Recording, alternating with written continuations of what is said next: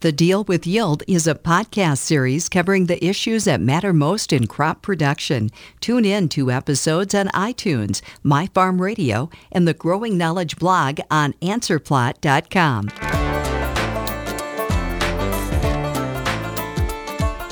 Welcome back to The Deal with Yield. And joining us as usual, Joel Wipperfurth, Winfield Ag Technology Applications Lead, and Kyle Reiner, Winfield Master Agronomy Advisor. So Joel, what is the importance of soil and tissue sampling as farmers begin to plan for next year? So for NutriSolutions 360, think about what can I do this fall to start myself off next year to be in a good position. It starts with a soil sample. And fall soil sampling, spring soil sampling, it doesn't really matter as long as you're preparing to take a measurement of what you're trying to manage. And in a fall soil sample, you should look at three main things. You should look at your pH levels. If you need lime, make an adjustment. If you need phosphorus or potassium, those are two other good places to take a look at. And the NutriSolutions 360 process is really about starting with that soil sample, working into the season, taking a tissue sample to get an up-to-the-minute, what is my plant doing now, and then using things like plant growth regulators like Ascend to help drive that plant further along in the year. So it's really about taking a holistic nutrition approach to that crop and analyzing it both while you're preparing for the crop and while the crop is growing. Does everybody take soil samples nowadays? Do you know farmers that still don't take soil samples? Well, I don't know too many that aren't taking soil samples. It's probably about the frequency at which they're taking samples. Most farmers are sampling on an every 2 to 4 year basis on a grid sample, but some of them are still taking one sample in a 20-acre area, and we call that more of a zone sample or a conventional sample.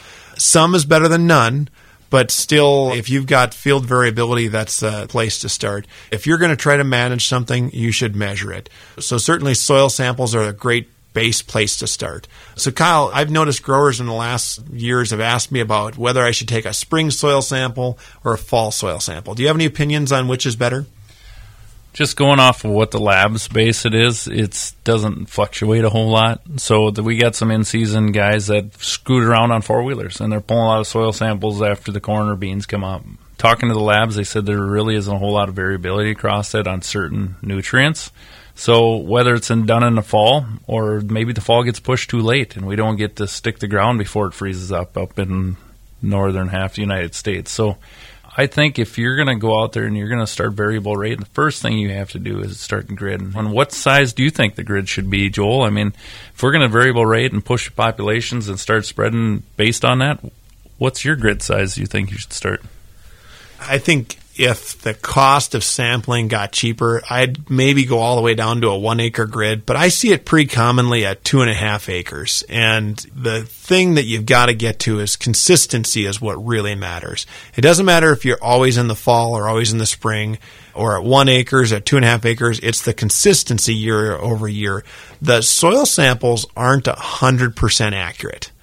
But if you start to collect information in a certain format, it's important that you can start to develop trend lines year over year by looking at it from a consistent standpoint. And that's probably the best place to start with a soil sample, is just be consistent.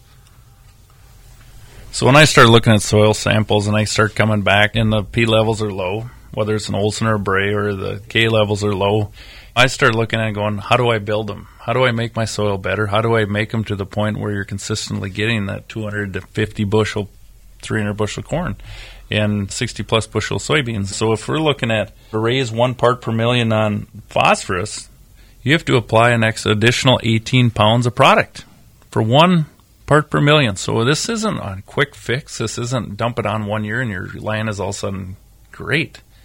Potassium, you're looking at 9 pounds. 9 pounds additional to raise 1 part per million. And so if people are starting to look at the K levels of 175 and you want to move them to 200, or if you're at 200 you want to move them, you might have to do something different. You might be organic fertilizer. It might be more of a fertilizer coming from cattle or hogs or turkey or chicken. So not organic like the granola bar? Not organic like the granola bar, Joel.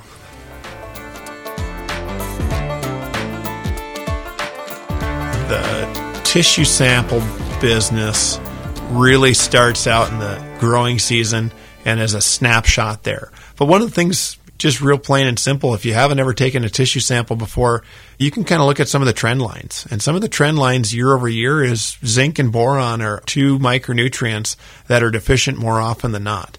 The macronutrients or secondary macronutrient like sulfur, actually, those can depend a little bit on how wet of a year it is, and those can help guide us there. But there's some good trend lines. I think we've collected almost 500,000 samples on corn alone in the last 6 years, and those are just some trend lines that we're seeing, is that zinc and boron tend to be some really big micronutrient deficiencies in corn.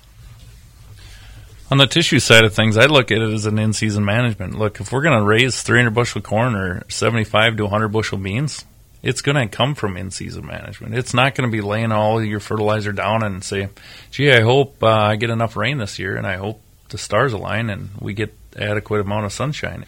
We got to start looking at the in-season and do the tissue. Yes, it's a fragment of time. It's a snapshot of time, but that's what it needs. I mean, if your kid was starving at home, you'd probably want to feed it, right? So we don't wait till the end and wait for the kid to grow up to 18 and go, gosh, I would have given him some more vitamins, or I wish I would have given him another meal a day.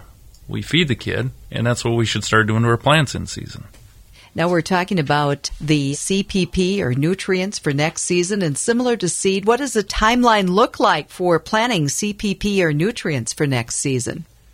Well, as you look at corn prices sliding back, I think one of the things that happened in the commodity prices, we're actually not at too bad of a ratio for corn to nutrient prices. I was looking at a study put out by Mosaic, and we are at about the 5-year average for corn to fertilizer prices. So with that being said, that it's kind of this ebb and flow of, if we produce more corn, we probably need more fertilizer in the U.S. And that balance, you can cheat yourself for a couple of years if you think that the fertilizer prices are too high. But at some point, if you keep not putting nutrients on and pulling yield out, you've got to pay the Pied Piper. And I think that's one of the things, if you've got high soil fertility, you can maybe cut back a little bit for a year or two. But at some point, you've got to keep up. And I think that's the challenge, is we're continually driving corn yields up. The U.S. corn yield average hasn't slid back in a number of years, and it keeps climbing. So that means fertilizer is a growth industry. It's dependent upon the yield going up, and I think those two go hand in hand. See, Joel, this is where you and I disagree a little bit. I'm not big on pulling back on any nutrients. I look at crop removal, and I always want to do a crop removal basis, and I apply your fertilizer based off that. Otherwise, you become an issue like we have in my area this year, standability. Guys put on just nitrogen, said, you know what, I'm not putting any P&K down, or I cut way back. The standability of the lignin in the corn stalks this year is significantly weakened because of lack of nutrients. And so I'm not big on cutting back. Could you? Maybe. I'm not going to allow it if I can help it with my growers, just because I don't want to look them in the eye or look their wife in the eye, or if it's a milk dairy parlor that they don't have enough feed to feed their animals. So replace the nutrients you remove from the acre and we'll be fine. What factors should farmers discuss with sellers to plan out product purchases for next year when it comes to nutrients? When you look at your macronutrients, your NPK, those are great places that you should be taking your soil sample and making good database decisions there. When you look at micronutrients tend to be a little bit more difficult. You can make some bulk fertilizer applications of micronutrients like zinc in the fall. That's pending soil test. But a lot of times our best chances to respond to micronutrients come in season from a foliar application with a tissue sample. I just pulled Minnesota and a couple other Midwestern states today for their tissue sample data on what they were most deficient in. Kyle, take a guess. Out of all the micronutrients, what do you think the leading micronutrient deficiency was this year? On corn, I would say zinc. Why do you say zinc? What's so important about that? So zinc in the development of actually germination process, it's a huge deal early. And if you look at any kind of studies that are done through the answer plot system, we don't show a big increase in using zinc early, and that's because we're masked, because all of our answer plots are planted, from what I understand, with zinc in furrows. So the demand peak on the curves doesn't show that there's a high demand there, because you have the product there, and it masks a lot of that. You're exactly right, and that was the primary thing. It was followed by boron. which is still an immobile nutrient in the plant. So as you think about what you're looking at and what you can make soil amendments to, there is a limit to what you can make soil amendments to. There's also a limit that what you can make micronutrient amendments to, or foliar nutrient amendments. Kyle, what macronutrients would you not necessarily recommend foliarly? I would say phosphorus would be one of them, and potassium is another tough one to do, right? So those should be applied in a granular form, and there is some liquids that are out there that you can put in a wide drop system and get them down where they need to go, but they don't move in the soil as much, so they shouldn't be applied that way. Of course, that's a lot of dry land discussion. I think irrigation has a little bit easier time moving some of those nutrients in season, like potassium, just because it can move it through the soils. The irrigation game is completely different, just based on your ability to spoon feed that crop little by little. And so don't get dry land confused with irrigation. I think they're different management strategies altogether. So what is the importance of creating a holistic crop protection program? Well, a holistic crop protection program starts by getting a good layer of soil residual pre-emergent on.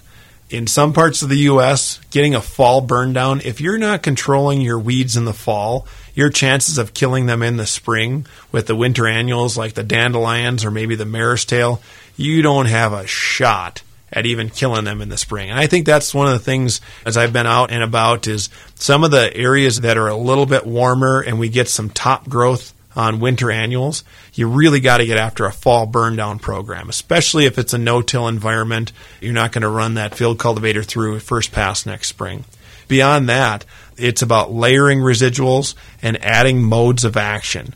And that's one of the things that we're starting to stack on. You're seeing more and more of the pre-emergents have multiple modes of action in there, as well as our post sprays are not only just packing in the Roundup, we're also bringing back some other chemistries that layer in another little bit of residual. So tank mix partners are really key.